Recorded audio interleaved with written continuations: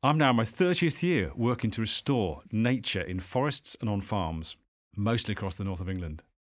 30 years ago, I left the city and my old job behind. I hung up my suit and tie and went off to plant trees. It's a decision I've never regretted. I'm Pete Leeson. Welcome to Series 2 of Tree Amble Podcast. This is a podcast about people and farming and trees and nature and how we can all do much better.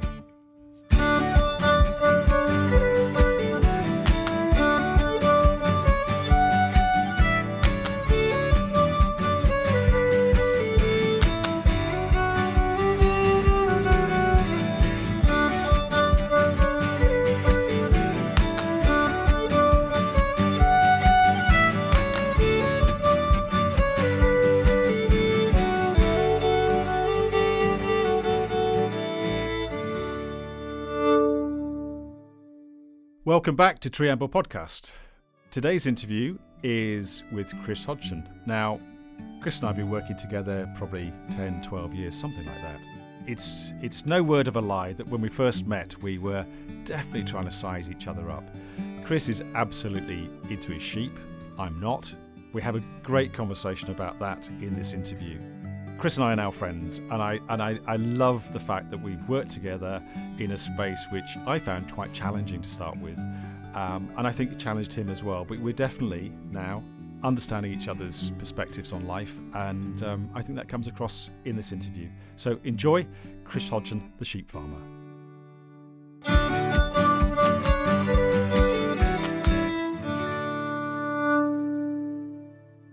So the purpose of this is I've been at Trust 30 years this year. It's my 30th year. I know, amazing, isn't it? And you must have been a boy when you started, yeah? Because you still got all your hair, and is there any grey or not? I've just sort of greyed around here. The idea was to I've met so many people over the years, and in that time, there's all sorts of conservation stuff happening, which you probably won't be aware of. But in that time, we're still losing wildlife massively. We haven't sorted out pollution. We haven't sorted out food, diets, policy in industry, government policy. We've come a long way. We've come nowhere, in my view. And I'm just interested in having conversations with people and finding out how they feel about what they've been doing, where they're at, how they view the future, just to see where I think the middle ground is probably where a lot of people are, and I just want to get conversations where we can create a programme. The idea will be 10 episodes, September time, and it's not trying to be, in fact quite the reverse, I'm not trying to be provoking and journalistic about it. It's actually just trying to get down to some sensible people who've done stuff and see how they feel about it. And when we first met you probably weren't that keen on the tree planting. Oh, no, I'm a traditionalist. I'm more and more I was brought up with that, because it was headage payments and stuff, so you had to have lots and lots of sheep. So, yeah, no banging. But, so that's the way you thought, and it was quite nice meeting you. The first time I met you and Simon, and I think Simon Webb as well, Simon Stainer, yeah. I thought you were all a bit pale looking and vegetarian types. And I thought, oh God, I'll never have anything in common with these guys. But I look upon you as friends now, and which is unusual. And it's only been 9 years, something like that. Something like that. Yeah. So I think that's for me. That's interesting, isn't it? Is actually that there's so much polarity in the farming industry between those who are absolutely at one end and they think the vegans are utterly weird and really on a different planet. And I mean, in some cases, we're never going to agree, are we? But in other cases, it's actually just a question of coming together and trying to find solutions to things, isn't it? I think we're all sort of fired from the same book, if you know what I mean, because you came along with this great plan of planting trees, and I don't think it's all about trees, because, as you said, it was all, the ground, the fells were all this bog grass, or whatever you call it, or matted grass. Yeah. So nothing was surviving. And I've actually seen in the last 9 years on a bit of ground we have called Buxton's, where the sward length's got longer and there's more cover and things, there's more insects. As a result of that, there's more birds. And as a result of being more birds, there's more birds of prey as well. Yeah. So the peregrines are back this year, and it's the first time they've been back in 20 years, which is nice to see. So what we've done is change the grazing grazing there from sheep only to cattle only. Yeah, with a few sheep getting in. Well, there's always a wall there. Yeah, but you can see the difference. Yeah. You can honestly see the difference. And you know, in the same thing. I started this journey a long time ago thinking trees were everything, and now I've come to the realisation that actually animals in the landscape are a key part of it.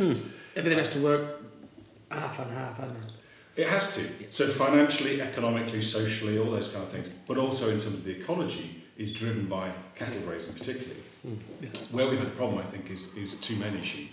And that whole headage payment period was probably disastrous. It would be, and it'll probably take generations for it to sort of come back to as it used to be, maybe. Yeah. Because Fairfield was called Fairfield, wasn't it? So there must have been lots of grass up there. Well, if you go there now, it's like walking on the moon, isn't it? Yeah. It's bald. Yeah, there's nothing there. It's like my head.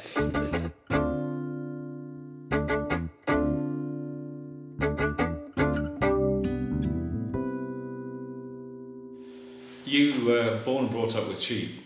So do you recognise individual sheep? It's a terrible thing to say, yeah, I do. It's only because I was brought up from about 3, trailing around my father's knees and whatever, and I got an infection when I was about 3, and I was in hospital for 2 or 3 weeks, and as a result of that, I was laid up, but didn't go to preschool or anything, or infant school. So when the men used to go gathering, there was one big strong fella called Donald Hodgson, he's no relation, and he worked here, and I used to cry and say, and he used to carry me around the fell when I was 3. So that's how I got going. But ever since I've been that high, I've been able to recognise certain sheep. And I would go to my father and say, that's number 162 or something like that. And he said, and he'd go and look and he'd say, oh, it is, yeah. And that's its daughter over there. And it's something that I've kept on going all my life. I can recognise most... Not all the sheep, but it's when they do something to you that you recognise them. Yeah. You know, so if you had to catch one to lamb it, or one's been stuck in a fence, or one's got a funny horn, you know, or one goes on a certain part of the fell. So that was what I loved doing, was gathering the sheep. So I was the top man, which is like the privilege that you have the best dogs, you're probably the fittest and whatever. You're the main man. The dog's both basically. So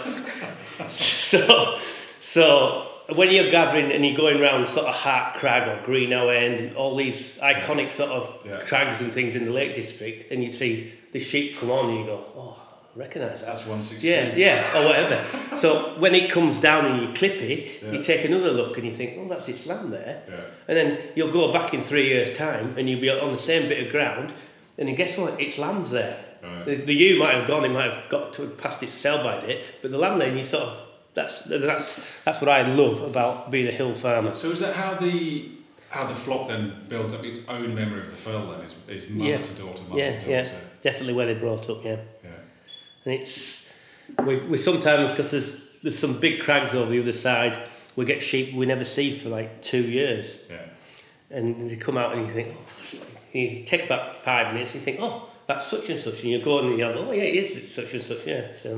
So is this why so the scheme that you're in, the environmental scheme, obviously you reduced your sheep numbers a wee bit and introduced the cattle to the cattle grazing only areas. And the idea behind that was to create scrub and wood pasture. You've got loads of big old trees. We'll come back to that in a minute.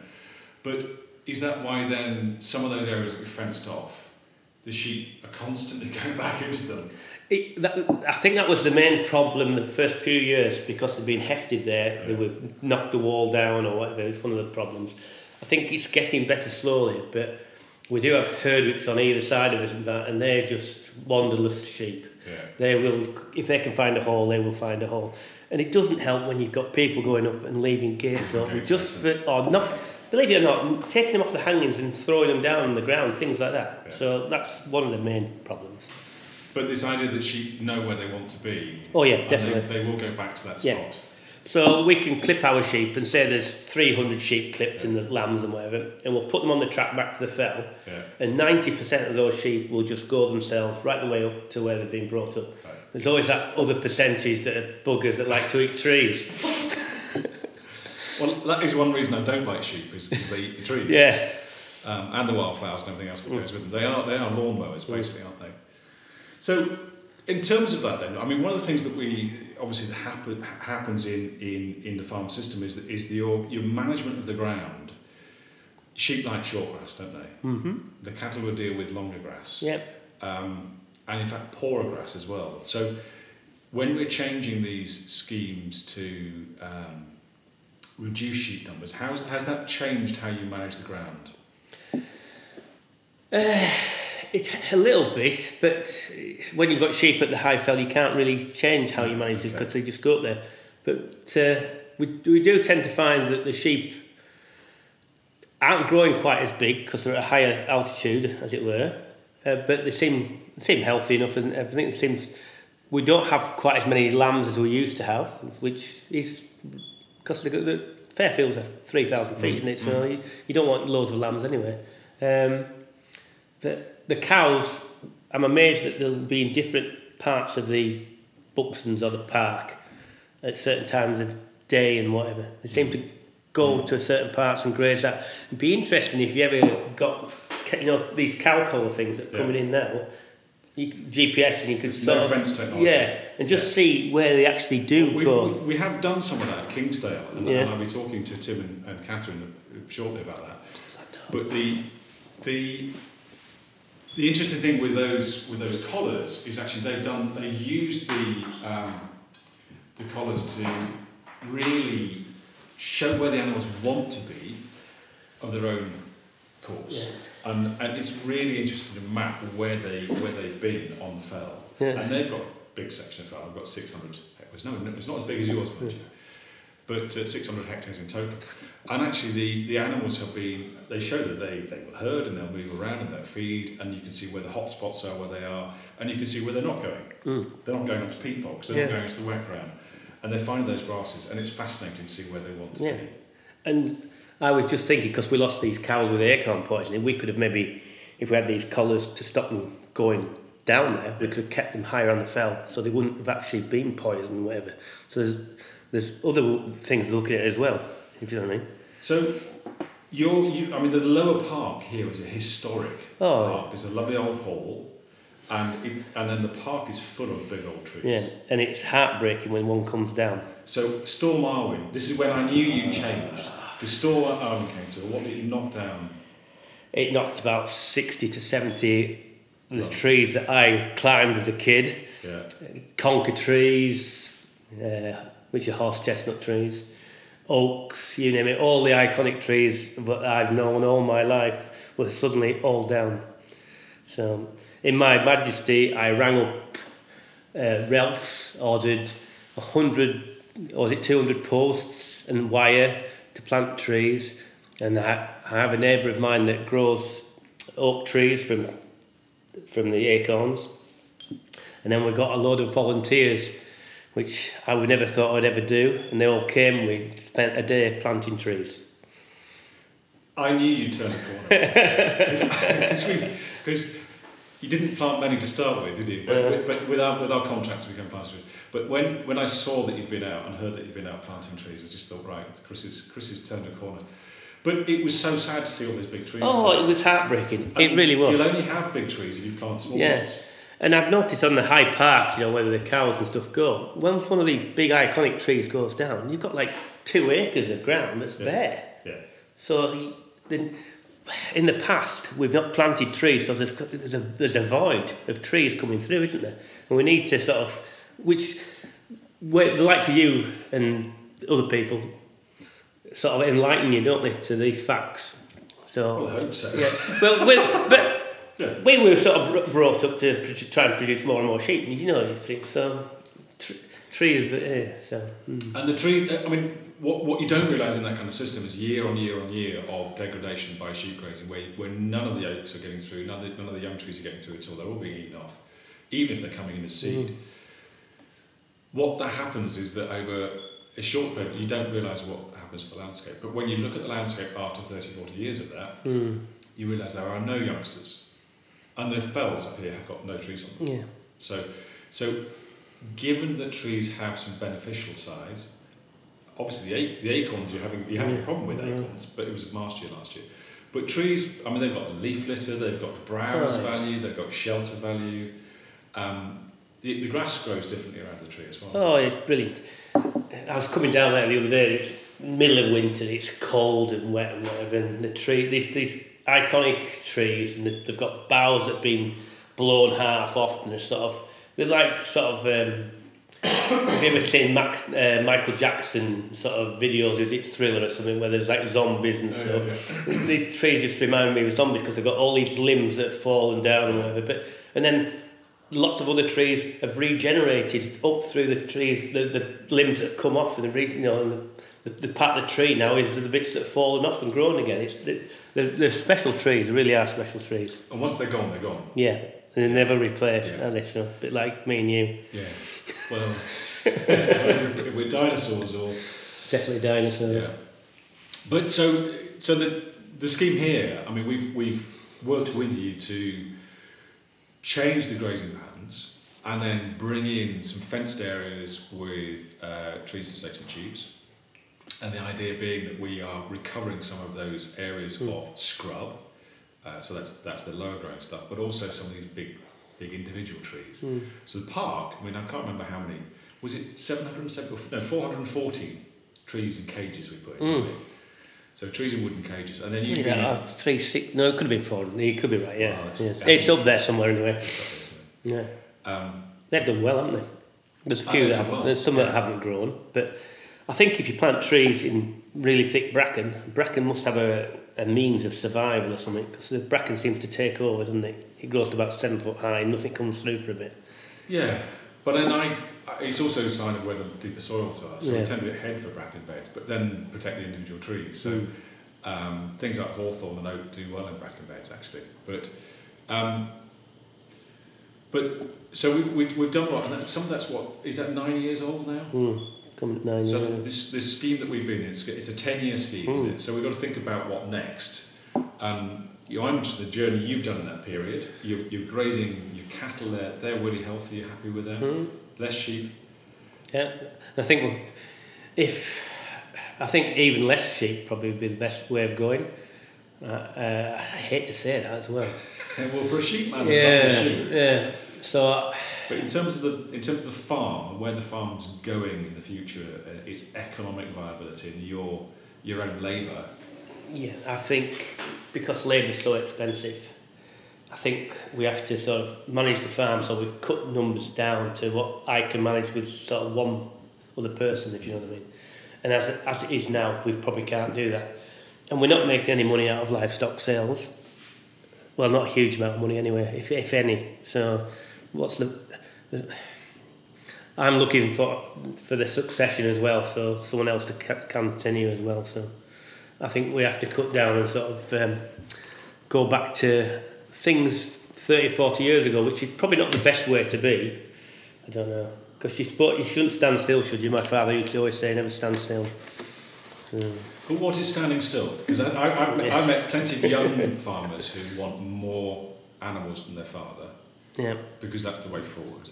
And then they have to buy a bigger machine, they have to buy in more feed and fur to do that. So they borrow money or whatever it is to get there. And then they're on the treadmill. So what is the best system? I don't know. I have no idea. It's like, it's who knows, isn't it, really? You have your opinion, I have my opinion. I think we need farmers, because farming is part of the community, it's part of the Lake District. So we've got to have farmers, whether we have farmers with loads of sheep or just a few sheep and trees and whatever, and diversification. That's, to me, is probably the way forward. Going back to headage payments and where there's lots of sheep on the ground is because with something we can't really sell. So especially when the government have done agreements with New Zealand and Australia, they're going to send their stuff, aren't they? And we can't produce it with the welfare that we've put in place to compete. So you, I mean, there's lots of talk about natural capital and carbon and things like that. Have you done a carbon audit for the farm? No, it's quite interesting to do, isn't it? Because we're regenerating peat from the top of Hodgson, aren't we? Might take 2 million years, but... It's a slow process, but reversing the decline in peat's a good start. Yeah. So a carbon audit might be a way forward, and we're talking about more and more private finance coming into farmers. But I don't know. But I don't really agree with that. How can you have a company that just offsets all its carbon issues by saying they've got farms and this, that, and the other? Shouldn't they be cutting their own carbon things down? Or am I just an idiot? Come on, say something, Leeson. I'm busy smiling here because I think that's a genuine part of the debate, isn't it? You know, you could farm here probably in a probably zero carbon because you can plant lots of trees. I think we are zero. Yeah. You've got lots of ground. Your animals are now primarily feeding from grass, which is grown naturally. It's got sunshine and water. Those are the additives. We have no fertiliser now. No fertiliser at all. No. So your impact on the environment is, as a stock farm, is pretty limited, isn't it? So is that fair for you to sell those rights that whatever you're doing to a company that's continuing to fly and drive diesel engines all over the place? Precisely. I think it's a really difficult ask, and I wish those companies would just stop using diesel and flying and find different ways of doing things. Because at the end of the day, once the CO2 is in the atmosphere, it's adding to global climate change. And the climate here has changed radically in the last 30, 40 years, hasn't it? No, definitely, yeah. But still, all people have to go for 2 holidays a year abroad and whatever, don't they? All that flying. When was the last time you flew? About 4 years ago. So you've had holidays? I've actually been away, yeah. But not very often? Only when I got married we started going on holiday. The wife makes me go on holiday. Was that part of the contract? Yeah, it was, I think. So we do like Italy. So Italy. Well, it is beautiful. Yeah, but in terms of the farm and how you're managing the farm, it's pretty low input. Yeah, I always term it in a Lake District farm never changes much from century to century. You still have to do the same thing. You still have to go around the fell on foot. Motorbikes will not go on our fell. Yeah. So it's a one man, a stick and a dog basically, and it'll never change unless the sheep are gone. So it'll always be that way. But what we have done is increase the sheep numbers by bringing in fert and feed. Oh yeah, definitely. So there's an edge there where we can produce fert and feed to a point which is on your farm is now zero. Yeah. And one of the problems with when you go into these schemes is that a lot of these farms have been paid to send the sheep away for winter, and as a result of that, they're having lots more lambs, aren't they? Yeah. So that's creating more of a problem. If you have more lambs, you need more land and more feed.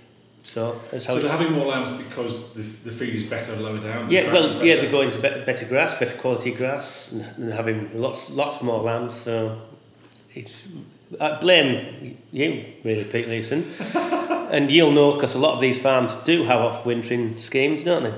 So they're paid to take the sheep off the fell. Yeah. Because the vegetation on the fell, it's the most important time to leave it alone is in the winter when it's got no ability to regrow to recover.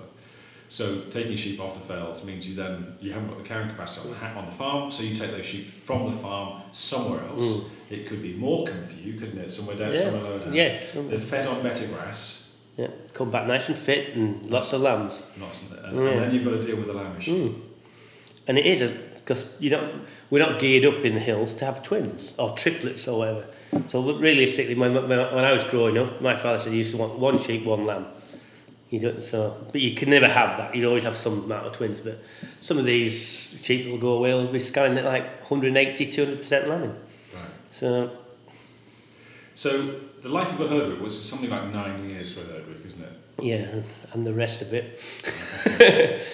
On average, about 9 years? Yeah, I would think so, yeah. And they're mature for breeding about 3. Mm-hmm. And then you've got, 3, 4 years good on the fell? Yeah, a good herd week will have 3 or 4 crops of lamb for you, and then they'll get sold, and then someone else will probably take another 2 or 3 crops before they sell by date. She'll be down the bottom. She'll be down the bottom by the end. So, but by the time she's sort of 7 or 8 years old, she'll still be lambing, but she'll be somewhere else. And she'll have gone, to West Cumbria somewhere like that. Yeah. So, at a replacement weight rate of 1 lamb per ewe, you've got basically maybe 4 or 5 years of lambing at one per ewe. It's not a great way of making food, is it? No.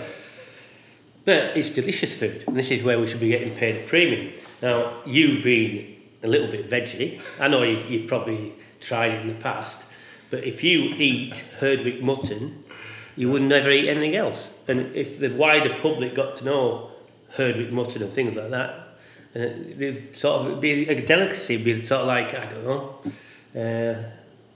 be like some sort of caviar or, I don't know, oysters from certain parts of bays or whatever. It's one of those things. And Fairfield oysters. Yeah, something like that. It should be Lake District mutton, so nobody else can jump on the bandwagon. And it should be sold, to all the fanciest hotels and restaurants around, if you ask me, and round here as well. So do you not think, I mean, I agree with you, that if it's a specialist product and it's got all the welfare and environmental standards around it, but do you not think then people will start to increase the numbers of the lambs again? And I mean, this is the problem, isn't it? Yeah, I suppose if something does well, yes, but I don't think we market it well enough, though, do we?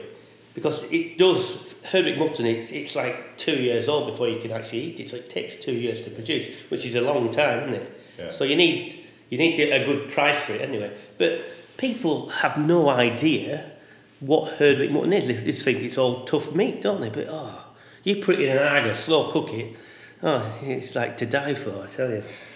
Better than your Christmas turkey or anything like that. Or my Christmas nut. Like yeah, precisely. I think I could actually churn you, Pete Lees, I tell you. I'm trying very hard. We talked a little bit earlier about volunteers coming planting trees for you. You quite enjoy having volunteers. It's a breath of fresh air. Yeah. They're just as interested in the Lake District as I am, probably more so really, because they've come for their final years and whatever, a lot of them. Most of them are sort of retired or, that sort of thing, and they're just great people, and they're willing just to muck in and get dirty, and Ken and Rosie just seem to do lots and lots and lots. So you've had them on here tree planting, but you've also there's a bit of a Himalayan balsam issue in the rivers. Yeah, and we've had balsam for the last 3 or 4 years. So my job is to organise my wife to go and buy 5 or 6 pies, Herdwick pies or whatever. Yeah. So all the balsam bashers go out during the day, and I sort of put the kettle on and make a cup of tea. I actually go with them as well. But when they all come back here, and we have a bit of pie and mash and a cup of tea. It's good fun. And it's good fun. Yeah. And they're nice people. Oh, lovely people, yeah. A bit like yourself. They're educated. That's the thing about it. See, I'm only educated, you see, Pete. So I'm just like a local Compton, whatever, not too bright. I can recognise sheep, and that's it. So it's nice to talk to different people, isn't it? It is, and I think if we're going to get anywhere in this whole debate, is we've got to get people back onto farms. So I think one of the questions we have is how do we get people in a respectful, sensible way, communicating with farmers and farm managers and things like that, because I think it's really critical, and I think the volunteer is fantastic. Oh, they're great people. I enjoy the days. They go quick. Yeah, and that's great. So, and do you use that as an opportunity to talk about your farm systems at all with these? Oh yeah. I talk all the time. Yeah. It's very interesting. They ask some nice questions as well, and they're really interested in what you do or what you're trying to do. And it's good. And they're giving a bit back to the community, because most of the people that come up don't give anything back to the community, I don't think. So. Well, I have this idea, certainly up here, that we have land takers and land givers. And the land givers are a tiny minority, aren't they? There's lots of land takers up here. And you're not, by any chance, left-wing by any chance, are you? I don't know if I am or not. No. I think I'm unique. Well, I think there's a whole political backdrop to this, which is good governance, and good governance should allow people to make money. People should have good livings. They should be able to provide for themselves and their children and everything else like that. At the same time as there's a safety net for those that can't or whatever, and that includes the environment. I think the biggest loss in my life has been the environment, and every time it's the last thing on the agenda. Yeah. If there's cuts, the cuts happen in environment. If a road scheme goes through, it's all about economics and people, and the last thing is the environment. look at rivers. I mean, farming pollution in rivers is hideous in Cumbria, and it's the last thing on the agenda. So, why? Because we live in this place, we've got to look after it. Otherwise, your children, I don't have children for a very good reason, but your children, your children's children, are not going to have much to live on, are they? Well, I won't let them go swimming in the river, put it that way. You won't? They No. won't, right. Well, they used to when they were kids, and I used to as well, but not that. The River Rosie now is terrible. Because? It's just full of phosphates, is it? And things like that, the green algae and whatever. And is that farm? They'll tell you sort of percentage it's farming, and I presume if you go back 30 or 40 years, farming would be one of the main ones, perhaps. Yeah, but there's less and less farmers now.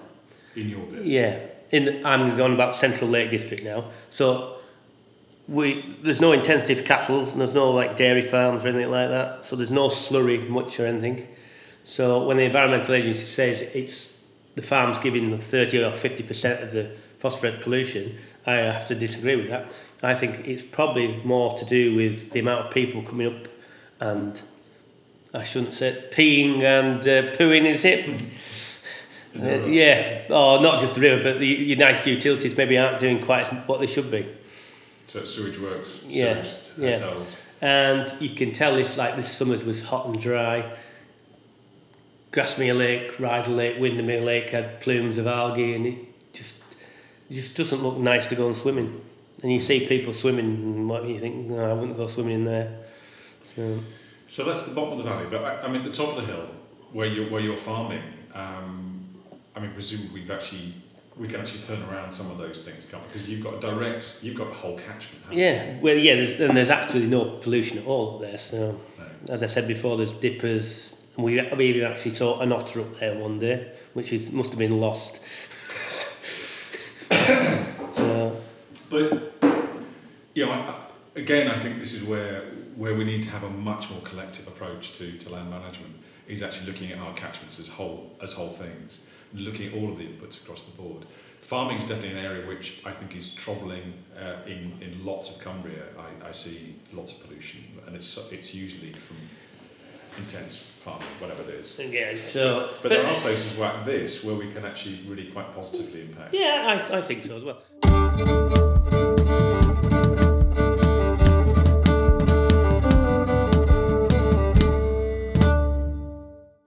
If you look at T-Bay or Malastine, where we've done big schemes, very similar to Hoggies, but without the cattle grazing inside them. The vegetation return there has been amazing. And because we're monitoring it for the ecology on an annual basis, we now know, for example, at T-Bay, that over the 10 years of that scheme, we've gone from 4 breeding bird species on site to 13. Is that the bit where you've planted right up on the right-hand side of motorway? Yeah.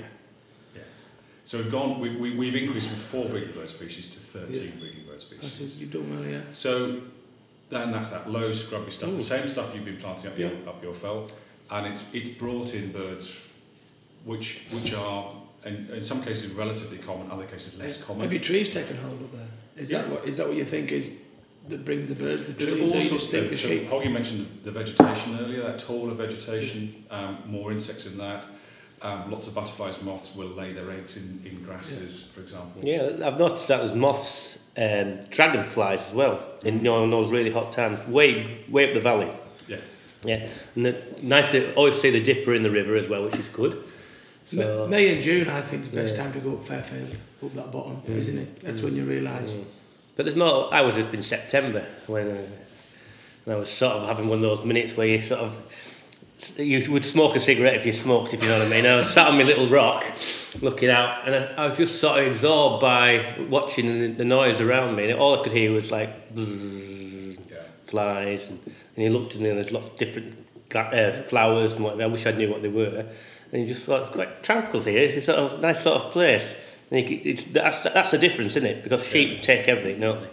So I'm not an anti-sheep man, because I think some of the policies now, this World Heritage thing that you mentioned just before, was the farming was one of the big reasons why we got a World Heritage site. Yeah. And the way things are going, I think the National Trust are only giving 5 and 10 year tenancies. Well, how can anyone invest any amount of money when you're only guaranteed you're going to be on a farm for 5 years. And they're cutting the sheep numbers way down, which I think need to be cut, but maybe not quite as far as they have been. So I don't know what your opinion on that is, Mr. Leeson, sir? Well, I think sheep numbers have been too high in the past, and the problem we've all got, and I think both sides of the divide, if there is a divide, is that we don't know what the right answer is. We've got those long-term numbers that have been done by various people, which suggest that something in Cumbria was around about 1 million sheep across the board between 1850 and 1950. And then in headage years we go up to about 2.66 million. So nearly treble the numbers. Yeah. So this is the point with headage. Headage was a disaster. So coming back from that, where do we now settle that balance? Is it 1 million sheep? Is it 1.5? Obviously we do things differently. And you'll do things differently. I'd like to know what your farm system is actually. But if you're feeding animals, if you're bringing fertiliser and feed from somewhere else, then you can hold more numbers, can't you? Yeah. Now, for me as a vegetarian, but interested in good land management, which includes animals, I would argue that maybe you need to have less fert and less feed, but manage those animals on carrying capacity. Now that might be the million sheep. And I'd be delighted if we could go back to carrying capacity. So farmed itself, and it delivered animals and grain or whatever it is off that farm at carrying capacity using natural ingredients. And then I think we could generally say that's sustainable farming. But could we sell it though, Pete? The problem is now supermarkets have so much power, don't they? So we're producing an animal here which I call probably the best in the world. Lamb and mutton is grass-fed, isn't it? Yeah. But there's no abattoirs left hardly. So they have to travel halfway down the country, then travel back if we're going to eat it. Then this myth that people will buy locally, well, they can't get it locally because it's not there. Yeah. The supermarket's got far too much power. So at the moment, we're selling our lambs for bugger all, and the supermarkets have got New Zealand lambing. Now, what's the bloody point of that? Surely we should be able to sell our lambs to our supermarkets in our area or whatever. A lamb on your farm, when you're taking it to market, where does it go to be slaughtered? Down south. I think there's about 4 or 5 major abattoirs in the country. Most of them are down south. Yeah. So the animal's gone from Ambleside, all the way down south, back to Ambleside to be sold in your local shop. Could be, for you to buy on for your Sunday roast. But if your local butcher, that they'll use Denny's and Aaron's around here. So that's still like from here, isn't it? Your lamb's trailed to Junction 36 at Cockermouth to come all the way back to these. So like there could be like a 50-mile thing on a lamb, you know. So that's the minimum. Yeah, but it's more likely that they go. Your mass numbers are definitely going down south. Big time to be killed out. Yeah, and we're not selling our locally produced lamb round here. Whether the National Park or the National Trust want to get off their arses and do something about it instead of saying everything's hunky-dory when it's not, because the farmers are struggling. We're losing our single farm payment at the moment, and you know we can't pay our mortgages and things like that. So it's hard at the moment, and something needs to be done. So can we just go back over your farm system? So we're in an upland situation here. You're surrounded by mountains. It's probably fells. Sorry, from the Norwegian, presumably fjell. Yes.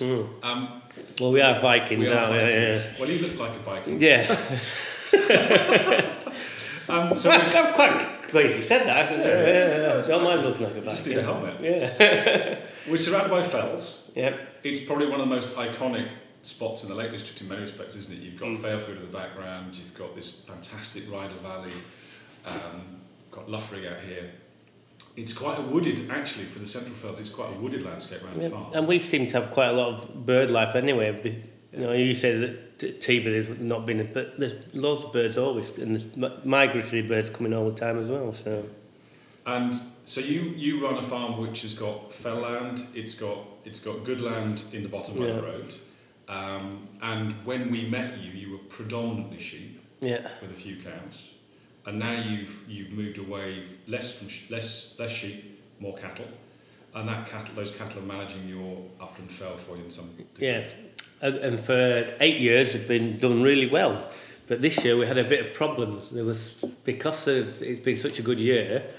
And there's lots of oak trees on through the park, Rydal Park, where there are an abundance of acorns. So we've actually lost 3 cows and a calf this back end with acorn poisoning, which you can't believe, can you? So that's one of the drawbacks. Okay. So, but it's not a major drawback, is it? So the cows do well there; they like it. And when we turn them out the first week in May, they just run right. So they like being up there. Yeah, they like being there. Yeah. So I've just been listening to a book on the way over here. Being a good middle class boy, I've been listening to Radio 4, and there's a book on there this week called The Meat Paradox. Yep. You'd love it. It's it's very interesting, and it talks about animal welfare a lot, and how on farm how do we work with animals in the best way for them and for us. And I've seen your cattle, and they seem to love that pasture. Oh yeah. So it's tall grasses, it's fresh air, it's not buildings, it's not feed, it's natural. Yeah, well, you can't believe they want to go there because May is like still the middle of winter in the Lake District really, and they just seem to they know where they're going, and you can almost guarantee the first week they'll stay in the same place, which is right at the highest point of the grazed bit of by the river, and they'll be there for the first week, and then they'll move on and whatever. It's unbelievable, honestly. It is. Do you think? I mean, how old are those animals when they're going up there? So they go because we're self-contained herd.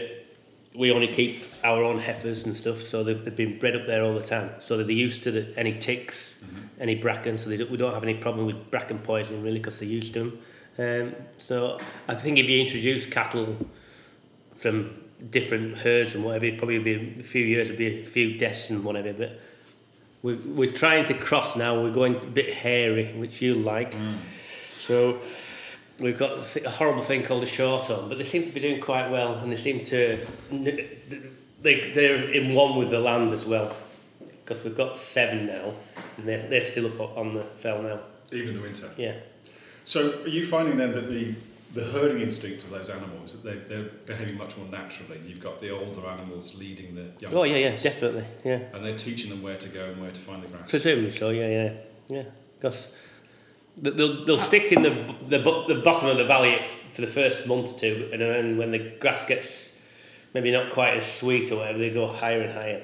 So you've never had cows above the wall in a long time, have you? No, they're up there this time, aren't they? Right out of the skyline.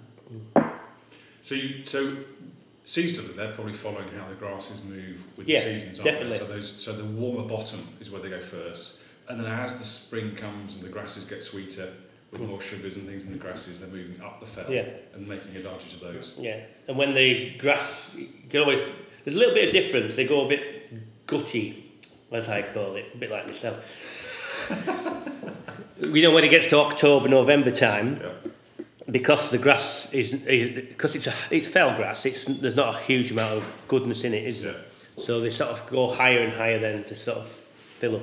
But we sell the calves when they're 18 months, but they're just grass reared and they do really well. It seems to do quite well for people as well who buy them. So that's, I mean, in terms of this debate about diets, the idea of a grass-fed animal is it's got all the nutrients from natural grasses. So it's nutrient heavy, it's good dense food. Compared with feedlot animals, which are fed on grain. Which I don't agree with. No. So I'm a bit like yourself there. You've sort of polluted me, I think, completely. So don't you? I hate to agree with you sometimes, but nicer to disagree. Well, disagree is a good argument, isn't it? But actually, I think this is where I've come to in this debate, is actually that managing land with animals, as opposed to managing land for animals, we get a better outcome for everybody. Yeah, I think the older you get, you want to sort of leave something as well, don't you? So what you're doing is the right thing, in my opinion. So you're selling those animals out, the youngsters, at about 18 months. And where are the sheep in your system there? Because you still have sheep in your system. Yeah, they go on the really high fell, which we didn't realise at the time would be a problem. It's 5 miles, 5 to 6 miles from the stead to the fell. So they take some gathering, and it's a long walk down, especially on a hot day. So which is why your knees are knackered. Yeah, presumably so. Yeah, that could be hereditary as well. So you just had your second knee done? Yeah. Yeah. It's doing okay as well. It's just the bend's not quite there like the first one. The first one was a huge success. So getting your wellies on is harder. Yeah. So I should wear boots, shouldn't I? So it's 5. So I mean, this is something I think people don't really understand, which is just the sheer logistics of managing animals up here. Oh yeah. And there's what, 2 of you on the farm? Well, we can get 3 or 4. We need about 5 people when we gather, because there's been less sheep on the fell tops now. They tend to be travelling a lot further. So our sheep are going into Scandal and Hartsop and Deepdale and Bracestead and whatever. Right. So you need more people to gather them. So that's one of the problems. So. And are those people available? No, that's the problem, because there's not many young people anymore, is there? Being on to this, I think to be a Lake District hill farmer, you nearly have to be born and bred. I know that's a horrible thing to say, but you know how sheep run, how you work the fells and whatever. So there's no young people about it at all that want to do it. They'd rather sit on a motorbike and that sort of thing. And we can just hear a motorbike in the background now, can't we? Yeah, precisely. And I think this is, I suppose we've left Europe now and Brexit and all that kind of stuff, but we do seem to be having a labour shortage across the board, don't we? Certainly in agriculture. But it's not just agriculture, it's Ambleside, it's like an old people's home, isn't it? They all come and buy up all the houses, there's no young people. So finding labour is difficult, and you're a tenant here as well, aren't you? Yeah. So you've got, what sort of security have you got here? I've got a 3-generation tenancy, so I've got the next generation as well. So I've got a son and daughter, and hopefully one of them might want to take over. But I say hopefully. Yeah, well, they're not that interested in the sheep or the cows side, but we've just sort of, my wife's persuaded me to make the barn into a wedding barn. So that's what we've been doing for the last 3 years, and it seems to be doing not too bad. We're getting more bookings. So hopefully one of the children will want to do that and take the tenancy over. So I can stay here all my life. Well, it's a fantastic place to be, isn't it? Do you see, I mean, in terms of farm incomes, everyone's talking about diversification and how, like, the supermarket control over the prices you're getting means everything's really bottom drawers in terms of your incomes. So diversification is really critical to you, isn't it? Well, yeah, and I think if you don't diversify, you're not going to sort of grow, if you know what I mean. So you can stay on a farm and just keep going through, but what's the point of working all your life if you can't afford to buy a house or such a thing? To retire. Yeah, and you can work as hard as you want now, you still won't be able to buy a house in Ambleside. You probably have to move out of the area to buy that house or something like that. So I think we're probably going back to as it used to be, I don't know, in the 1950s, 60s, do you think? Where people worked on the farm and also had other jobs, like there was mining and things like that, wasn't there? So. Well, historically, farming wasn't a full-time profession. No. It was something you did at home. It probably is how you fed yourself. Yeah. And certainly in these rural communities, the mining communities, things like that, you'd have had animals at home. And you'd have had somebody look down the mine during the day or in the forest or whatever. Oh, in the slate quarry or whatever, yeah. So my family came from auctioneers, so that's why I've got a loud voice. And you've got 3 brothers in farming? Yeah, there's Jimmy at Hartsop, Sam at Glencoyne and Boo at High Morrens. We all have silly names, I'm afraid. And are they all, I mean, since I've known you, your mindset has shifted, shall we say, a little bit more towards the trees and different grazing patterns. Are they in the same mindset, or are they... Do you have arguments about it? We ask each other what they think, yeah. I think Sam's wholeheartedly into the green and hairy cows, and he has horses and such like. But I think that was a necessity, really, because he was struggling. We have a hereditary thing, our joints swell up a little bit and things like that, so he's probably needing to cut his numbers down, and it was a good way of him doing that. Jimmy's more of a traditionalist, but he's, with the National Trust, he's cut his numbers right down to like 700 sheep. And it's on a big acreage, his Hartsop Wall, and he's sort of taking it on board. Boo, on the other hand, he likes to be a farmer, I think. So, and I'm sort of stuck in the middle. I don't know what to do. I'm a dinosaur. So in a sense, your family is a bit of that's in a sense it's a picture of how farming is, isn't it? You've got these different approaches across the board, and I'm fascinated by this regenerative bit, this kind of thinking about numbers, thinking about how we change, bit in the middle, which seems to be gaining some traction. I definitely is, and I think this year, especially with the single farm payment being reduced, and it's getting reduced every year, so we get like, I think it's 50% at this time, and then it's down to 40% and such like. If you've got a lot of borrowed money, you won't be able to pay off that loan, if you know what I mean. Yeah. So you're gonna have to look at ways of cutting your costs. So if sheep and cattle aren't really making a huge amount of money, you have to go the environmental scheme. And it's not you pushing us into it. I think it's government policies probably try and make us go that way. And it's probably the best thing for the Lake District, isn't it? What could be nicer than seeing Herdwick sheep on the top of Nabscar or something like that? Well, it's interesting, isn't it? Because I think I think this numbers game has been so warped by payments. Oh yeah. Because I think one thing that's struck me is if you can buy something, you will, as a farmer. Yeah. So if you can have more stock, you will. Oh, you get bigger and bigger, yeah. There's a perception of making more money, isn't it? So I think the numbers probably have swelled too greatly. And what we need to do is get back to a point where it's much more in balance. But then we've still got to market that, and we've still got to make money out of it. Yeah, that's the thing. If you've only got 200 or 300 sheep, you're not going to make a huge amount of money, are you? No. Because out of those 200 or 300 sheep, you have to have so many replacements coming in every year, so you can't sell all the lambs. So those 200 or 300 sheep might have, say, 300 lambs. But you have to keep 60 of those as replacements. So you're only selling, like, presumably 240 lambs. 240 lambs at £30 a piece does not add up to a big lot, does it? So is that what they're selling for? With the store lambs, store Herdwick lambs and Swale lambs, we're making £30 this year. Because they were a lot more than that last year, year, weren't they? So this is the other thing with farming, is it's not a reliable... No, you're either up or down, and at the moment it's very doom and gloom. But I think the whole country's like that because everyone's going on strike. There's no point us going on strike because I don't think we'll get anywhere, will we? Well, things need feeding and... Yeah, but I think how many people come on holiday to the Lake District? It's millions and millions, isn't it? Yeah. And I know they like to go for a beer and sit in a restaurant and have a nice hotel and whatever, but most of the reason is they come to see the scenery, don't they? And that scenery, as you know, is man-made, isn't it? Yeah. So you need the likes of me or yourself to keep the landscape as it is, so people will still come. Would it be a very different place if we removed all the farming, wouldn't it? It would. And we're part of the community. Yeah. And that's why some of the communities are dying, because there's no farms anymore. Our nearest neighbour is Grasmere and Kirkstone, which is miles and miles away.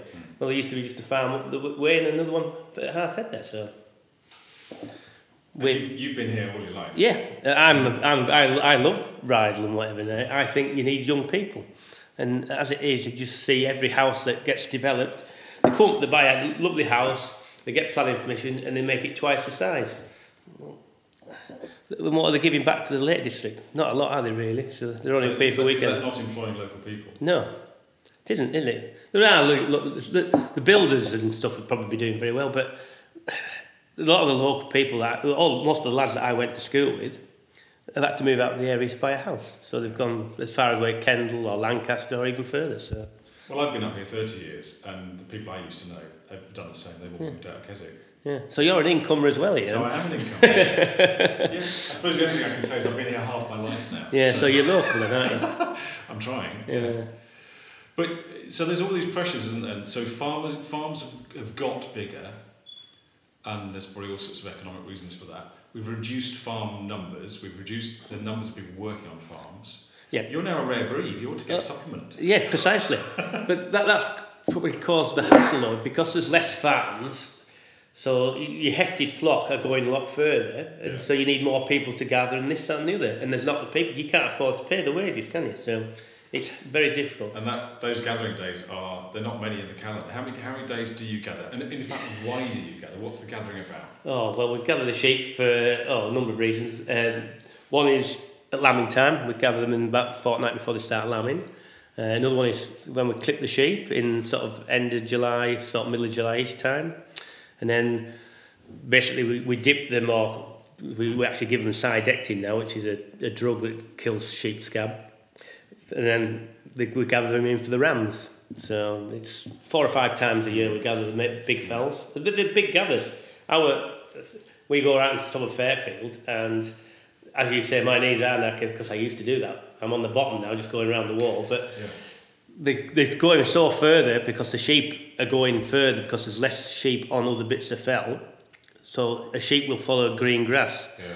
So you might not be overgrazing your fell, but they're going further, if you know what I mean. So part of your problem with you lot, you green people, you haven't really thought it out. You really should take a whole sort of the fells as whatever, and everyone going in the schemes, and everyone cuts so the sheep will stay. So if you had the same numbers as your neighbour, even if those numbers are smaller, then things are in balance. That's what you need a balance. So. But I've been in meetings with farmers where if one says black, the other says white. Oh yeah, they never agree, do they? And we're talking about common grazing here, where you have some real battles, don't you? We're lucky we're not common. We have a little bit of common on one bit, but that's we haven't got agreement with that one. No. So and you point the finger at the greenies, and we haven't quite got it right. I don't think we have quite got it right, but I think we're trying. Yeah, I think it was a big learning curve. I think you've got 10 years ago when you got this money, and you didn't know where to start, did you? Because it was the first time you probably been given that amount of money. So you tried different things, and you sort of know what's going to work now. So your experience now is fundamental to any new agreements going on anywhere. You'll have a good idea what to do, and that's the same with farming. You make loads of mistakes when you're younger, and when you get older, well, you're still learning, obviously, but you sort of know the ropes, if you know what I mean. So. And I think we have learned a lot. I mean, the monitoring that we've done on T-bone places like that has been critical now to sort of understanding what happens when you do something. At the same time, we've learned an awful lot about farming and farmers, and we made some friends with some farmers. Yeah, it's amazing. 10, 15 years ago, it was always a bit kind of polarised, wasn't it? So, get off my land sort of thing. Exactly. What are you not doing here? And I'm trying to understand both parties, I think, but then equally the people in the room have got to want to understand both parties. Yeah, I agree. And again, that depends on the characters involved, doesn't it? It's difficult being a farmer because we have there's the river Rosie, the Ryder Beck comes down our fell, and there's like big tubs where people go swimming. I'm clapping again, aren't I? And we get loads of people going up there, and they sort of just seem to think they can go where they want and do what they want and make a scrow. And they need educating. You need to sort of, educate these people before they come up or something. It's rights and responsibilities. Yeah. So I'm definitely somebody that uses the countryside a lot. Yeah. You'll see it as well, I never leave litter. Yeah. So you're one of the random ones. We have people that camp up there, and they leave the tent and leave everything left behind. And once it's on your land, it's your property. Yeah. So... Yeah. We're constantly going up. Well, every time we come down, I usually come with a plastic bag full of something. So, which you then got to put in the bin. Yeah, bin. yeah. So, I mean, I think access to the countryside is absolutely critical if people are going to understand farming and understand the countryside and value it and want to protect it. But at the same time, they need educating. Yeah, massively. It's probably only like 2 or 3% of people, but it's those that cause all the grief, isn't it? So. There's no right way or wrong way, really, is there? I need a warm cup of tea, please.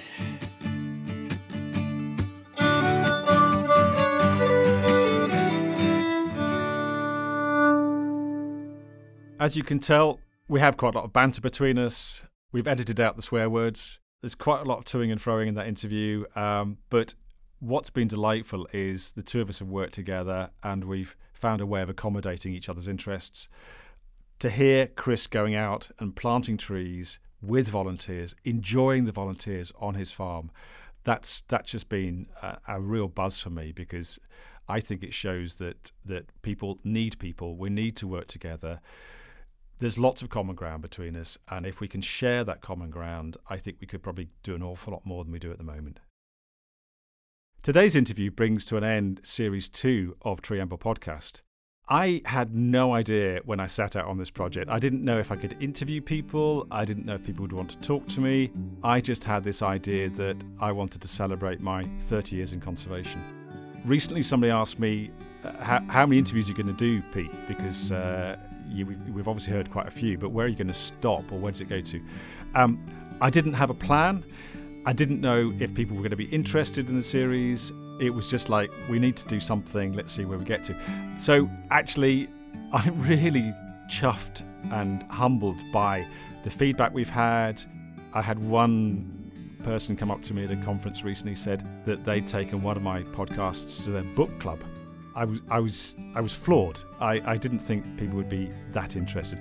I'm hoping that we're going to do 30 interviews overall, 30 for my 30th year in conservation. So in other words, what I'm saying is, I'm hoping there's going to be a series 3. So if you've enjoyed the series to date, fantastic. Thanks for listening. There may well be series 3 cropping up before too long. So watch out for this space. And genuinely, thank you very much for listening. It's been a pleasure doing all this work, and I hope you've enjoyed it. Thank you. You've been listening to the Tree Amble podcast, written and produced by myself, Pete Leeson. My special thanks go to Pete Ord for his awesome production and mixing skills. And actually, Pete and Pete, both of us, we wrote the music, so thanks very much to Pete for his input there. The recording was on location with mixing and production at the studio at Sunbeams, part of the Annie Mawson Sunbeams Music Trust. Thanks also to all those lovely people who were interviewed, Simon Wakefield for the artwork, and my special thanks go to those who gave me the confidence and support to make this happen. Angela, Anne, Catherine, Tim, Kevin, Emma, Nick and Paul, thank you.